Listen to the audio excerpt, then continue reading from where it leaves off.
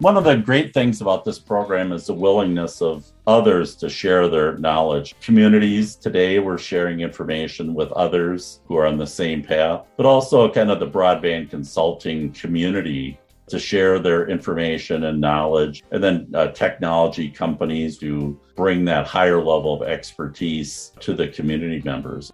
Welcome to another episode of the Community Broadband Bits podcast. I'm the person behind it, I guess, Christopher Mitchell at the Institute for Local Self-Reliance. And today I'm back with one of my favorite fellow Minnesotans, Bill Coleman. Welcome to the show. Thank you, Chris. I'm going to call you the guy at Community Technology Advisors, the company that you run and you work with communities to help them better understand options and broadband type stuff. I've been in business now about 20 years.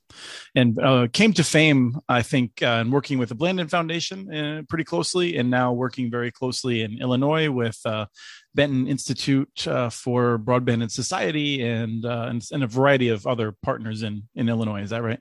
That's correct. And so both Blandon and Benton have been great to work with as they really try and help communities gain the capacity to make good decisions about their broadband future.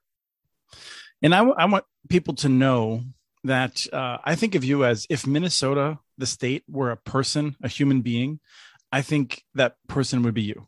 Like, I think you just embody all that's great about Minnesota. So, and wow. when you hear Bill Coleman's voice and sense of humor and hobbies and whatnot, that is the state of Minnesota, I think. Well, there's a lot to that. So I certainly am. I spent enough time in Pennsylvania that I think as I get old, I will not have that the quality that people who spend a lot of time in Minnesota do get of there's just a certain inflection, a way of speaking. But anyway, the show's not about that. We want to talk about a program that you've been doing, which is you stole the name from a sports drink, Accelerate. And then we want to talk about exactly how that works. So the Accelerate program is something that I think you developed and have refined over time. And it really helps communities get up to speed, build coalitions. And it's the sort of thing that we want to see happening all over the United States as this broadband money gets dispersed. So let's start at the beginning. And where did this come from? Everything starts with the pandemic now, of course. So our team at Broadband Foundation saw, so much of what we had been talking about really coming to fruition over a 2-week period.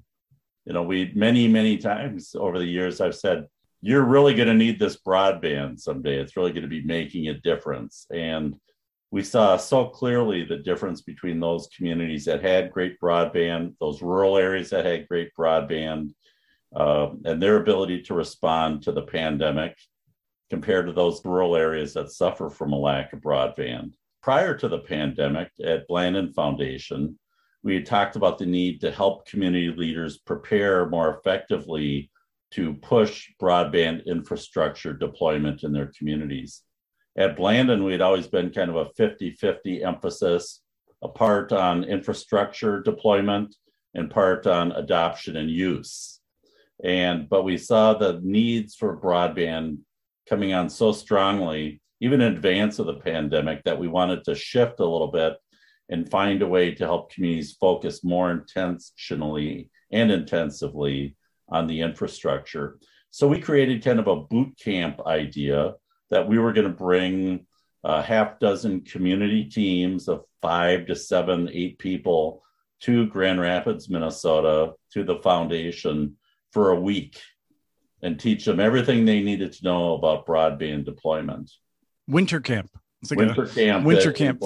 Right. And so we had picked our communities, and we were about to launch when the pandemic struck.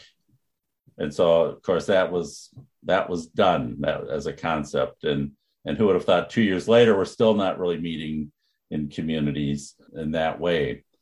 So as an approach, we decided, well, let's break this boot camp into components, and we created a 10 webinar series on broadband infrastructure deployment. And we launched that, and we had webinars every 2 weeks over a 5-month period or so. And that was a great little product. But we weren't really satisfied with that, because you put it out there and it's just one more webinar, and you might get one person from a community to participate in those webinars, but not the team dynamic that we were really looking for.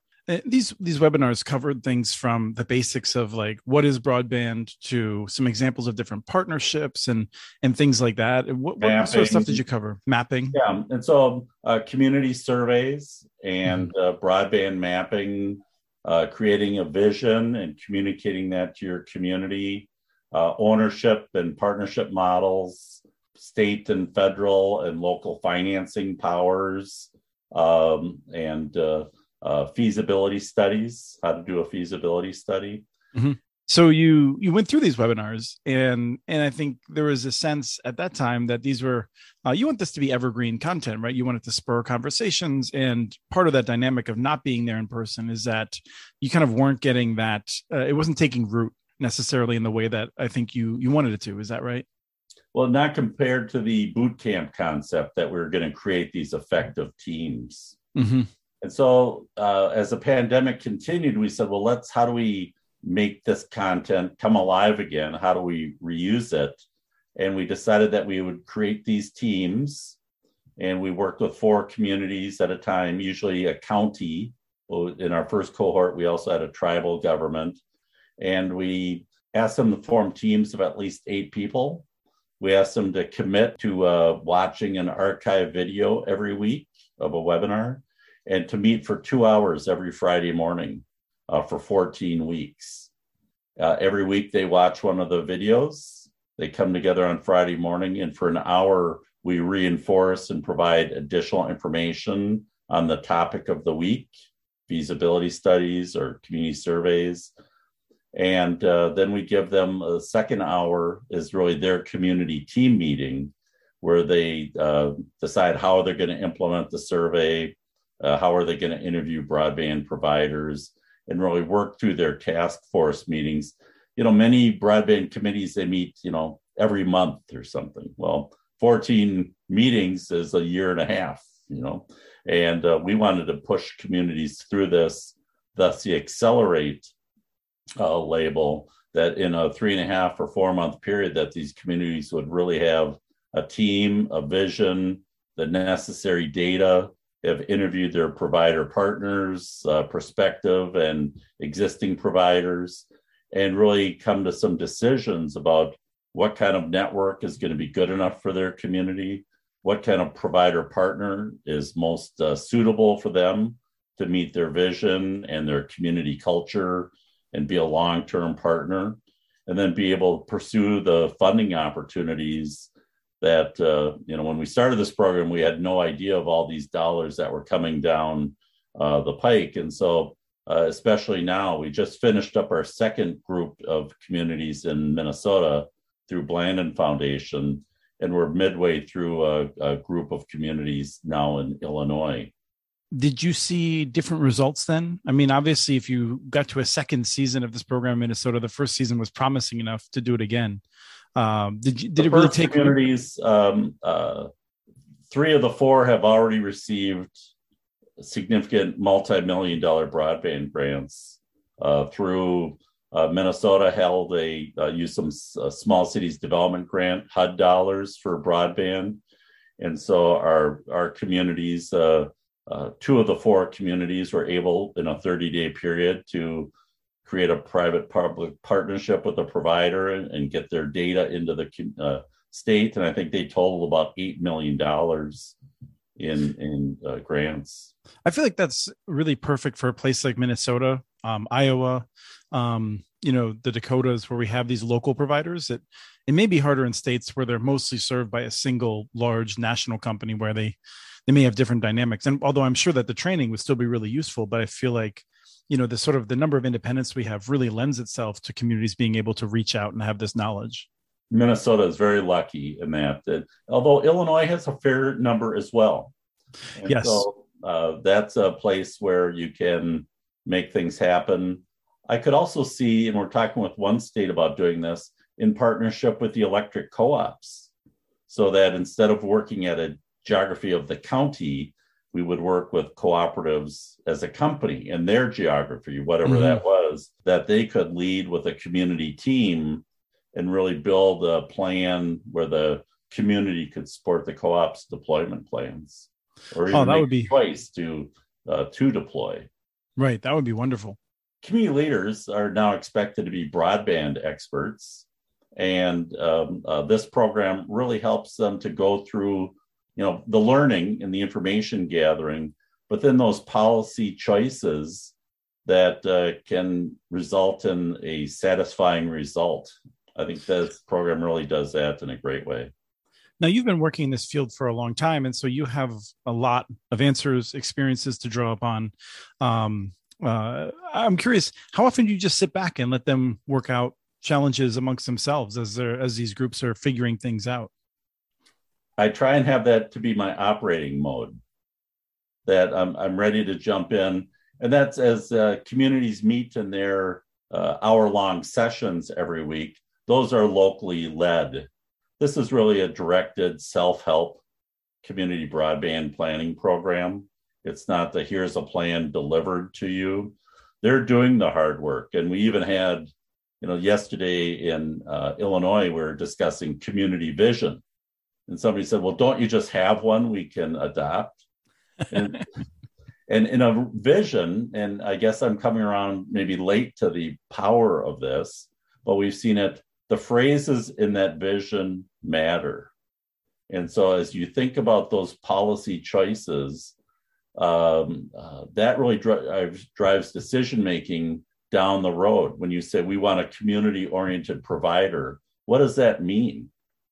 And people can say, well, we want someone who's there in the community. We want an office in our community. We want somebody to be on our economic development board. We want somebody that when we call them, they come and fix our stuff. They don't, say we'll be there next Thursday. And so, or, when you talk about affordability, what does that really mean? Or future proof, when it's real easy to put those words into say, oh, that's a great vision community A had over here. Let's just use that without really doing the work and the consensus building required for that. One place where I can imagine there's a lot of differences is areas that have a lot of second homes and cabins and things like that are not occupied year round. And so I can imagine that being an issue where you have to figure out who's going to pay to get those areas connected. Is it worth it? And you can imagine different areas coming to greatly different conclusions. Since the pandemic, people now see those secondary homes. They want to turn them into primary homes. And so I think that is a real opportunity that communities see for economic development, is that instead of having somebody there for 90 days during the summertime, people can be there for 180 days of the year or even longer. And so I think that, but people do have those choices and the ramifications. Just today, working with our communities in Minnesota here, did their presentations. So the final, ceremony is they do here's our plan that we're going to present to the city council or county board. And then we have people do critiques of those. But even then, people are still trying to decide, well, what about from the road to the house? Who pays for that? And the policy choices there, it certainly lowers the total project cost if you don't pay for that last 100 feet or 1,000 feet or whatever that is. But if it's 1,000 feet, you've just cut your take rate in half, because most people don't want to say, well, I've got 5,000 just sitting there waiting to pay someone to do that. And certainly doing them one by one is a more expensive process than doing everything at once. So we had a good discussion even today of, say, go through their plans. We recognize that this is an iterative process, that people have certain goals up front. Those plans hit reality. We need to change something. We need a different strategy. We need greater commitment of the community to have that vision be accomplished. Now, Blandin makes you available. What else do they do to help these communities to get on their feet The foundation has a ton of content online, and they really manage that at broadband.blandonfoundation.org. In addition to this Accelerate program, there's availability of just my technical assistance through what we call community broadband resources, a simple online form to complete, and I can show up and do a broadband 101 presentation and a community meeting kind of task force setting up to about 30 hours of technical assistance. And then they get kind of a changing set of funding options that for planning and so on. That's kind of in flux right now. So I have to kind of keep an eye on the foundation for announcements on that. Okay. And I'm curious how the program is different in Illinois. Are there changes you've made? The things go a little bit differently, or is it pretty similar? We've adopted the same framework for Accelerate in Illinois, although we do bring in Illinois examples. So communities in Illinois are watching the Blandon webinar series, which is very Minnesota-centric. But when it comes to the weekly meetings, we try and bring in the talent and stories from Illinois. Although yesterday we brought in some folks from Aiken and the Mille Lacs Band of Ojibwe to talk about their efforts in Accelerate and their successes and their vision, what their vision was. And it's interesting, both of those communities, they each had 3 different versions of their vision that they created, 1, 2, and 3, just as they learned the things and had their discussions about policy and priority. Their vision statements were molded to reflect that. And so, but we try and localize these sessions as much as we can. It's worked well. We've done 4 at a time here in Minnesota. In Illinois, we're working with 6 communities now. And so that hasn't been a hindrance to try and do this at scale. It's been very positive. I understand that some of them are sending a lot of folks too. Yeah, we have teams of up to 15 people, I think. And so the Zoom room, it's I think we have about 70 people on the calls in this case, every Thursday morning at 8:30. Do you see like a predictable set of changes? Like when it starts off, I feel like people are sort of like, what's the answer? And by the end, I think maybe they can help someone that comes to them with that question understand all the different nuances and questions and things like that. Like what other changes do you see? Well, I think the overall knowledge in the room is equalized. When we start, the school IT director, or maybe you have a broadband provider actually on the team. If a community already has a preferred broadband provider partner, they sit in. And so where that person knows, an incredible amount of broadband technology, some citizens just say, hey, I want my computer to work. I want more than 3 megabits download and 1 megabit upload. They know the problem. They don't know the solutions. And over that 3-month period, people's the shared knowledge and certainly gets equalized. Still have our technicians. People are speaking pretty intelligently about the issues and the trade-offs and the preferred path forward. It's exciting to see. And then that helps, when many of our teams have an elected official or 2 on their county board members and so on. And so as they get to be more comfortable with the issue, they can really bring that back with confidence to their peers on the county board and really help change minds and help that priority come to the forefront. I think that word confidence is one that I come back to a lot in some of the work that I do that's somewhat similar. And I think it's really wonderful to see, and you can't always predict who's going to be developing that and who's going to really, be enthusiastic and really go out there and do extra homework and things like that. We have in one team in Illinois, it's the village of Elsa, and it's right on the Mississippi River. And they've got a little college there. The college students are like 3/4 of the population of the town, which is under 1,000 people. And so there's 200 people have chosen this little place right on the river. I can't wait to go there. They're just trying to do their best. People who are working from home or retirees or just community leaders to bring broadband to their little community. And, they do have those, here's how we can solve this, or then you find other possibilities. And, it's that whole discussion. Do we need what's good enough for today? If we each had 25 down and 3 up, would that be great? Well, certainly compared to what they have now.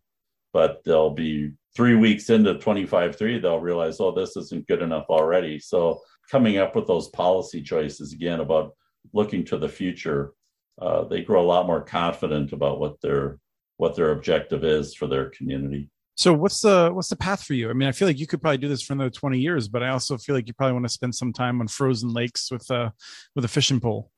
I think about retiring, but then right now the work is very interesting and exciting, and looking to expand this Accelerate concept in other states. Benton Institute is partnering with Heartland Ford, and Heartland Ford is actually financing the work right now in Illinois. So we really appreciate that. And now there's several other states that are where this is under consideration. And the beautiful thing from my point of view is the amount of the scale, the ability to help 4 or 6 counties at a time with really just not that many hours per week of drive, especially if you had to just drive around to those, that would take, 3 days to be able to do that and hold these 2-hour meetings. And the use of the technology tools like Zoom have really facilitated this, where they're working locally, but we're providing the assistance from outside to really help large numbers of communities participate at a given time is kind of exciting. Yeah, and that's kind of what I was getting at. Like, I think it's interesting how few people can make a difference. I feel like you're retiring could set back like many communities in multiple states. So I'm glad you're not. I don't know about that, but and so one of the great things about this program is the willingness of others to share their knowledge. And so both as a nice thing, like communities today, we're sharing information with others who are on the same path, but also kind of the broadband consulting community has been, of course, they see it as marketing opportunity, but to share their information and knowledge and so on.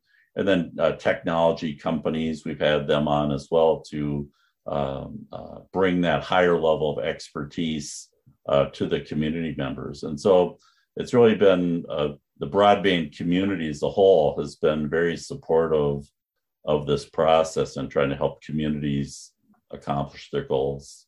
Yeah, I guess one of the things that I would wrap up with then is that I feel like you're able to do this in part because the Blandin Foundation has established trust, right, with a lot of the local providers.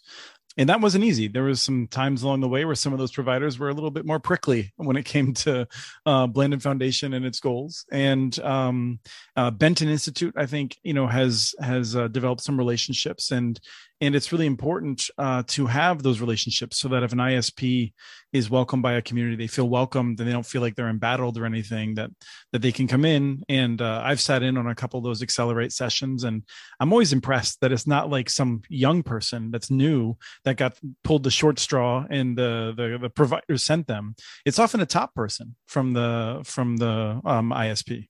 Well, especially when you talk about those community-oriented providers, that are locally owned, locally controlled. That general manager many times is the face, or a division head or something is the face of the company, and they really want to participate and engage in meaningful conversations.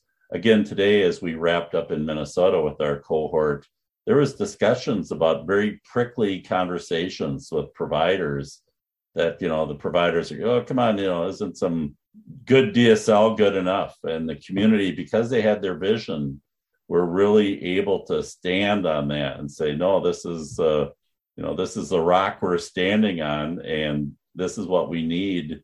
This is what we expect from a community partner. There's a cost to that, though, right? Because then if you want to be, and I think one of the great things about this program is that, if you want a good provider partner, a community has to be ready to be a good partner. And that means what's our vision? What are we willing to bring to the table in a partnership? You can't have one group negotiate with a provider and think it's all set, and then have it go to the city council or county board. And they say, well, no, that's all off, after a provider has invested in engineering and marketing studies and legal and all these kind of just their time, right? I mean, it takes time to develop these relationships. And we know that there's a lot more communities looking for better broadband than there are community-oriented providers who are interested in coming to the community. And so there's real opportunity cost if a provider spends 10, 20, 40 hours working on a community partnership to have it fall through. And I think that the communities through this program, through Accelerate, are able to have that consensus and have that from top to bottom. This is our vision. This is our role. This is where the money can come from. And then they're prepared to be great partners where it's quick decision-making, reliable, no one's backtracking and asking for things after the fact and so on. So we try and educate them so they can be good partners. Excellent. Well, I think it's really good work. I think it's obviously paying dividends, and I appreciate you taking time to share some of the magic recipe with us. Thank you so much, Chris. It's fun to talk with you. We have transcripts for this and other podcasts available at muninetworks.org/broadbandbits. Email us at podcast@muninetworks.org with your ideas for the show. Follow Chris on Twitter. His handle is @CommunityNets. Follow muninetworks.org stories on Twitter. The handle's @muninetworks. Subscribe to this and other podcasts from ILSR, including Building Local Power, Local Energy Rules, and the Composting for Community podcast. You can access them anywhere you get your podcasts. You can catch the latest important research from all of our initiatives if you subscribe to our monthly newsletter at ilsr.org. While you're there, please take a moment to donate. Your support in any amount keeps us going. Thank you to Arnie Hughesby for the song Warm Duck Shuffle, licensed through Creative Commons. This was the Community Broadband Bits podcast. Thanks for listening.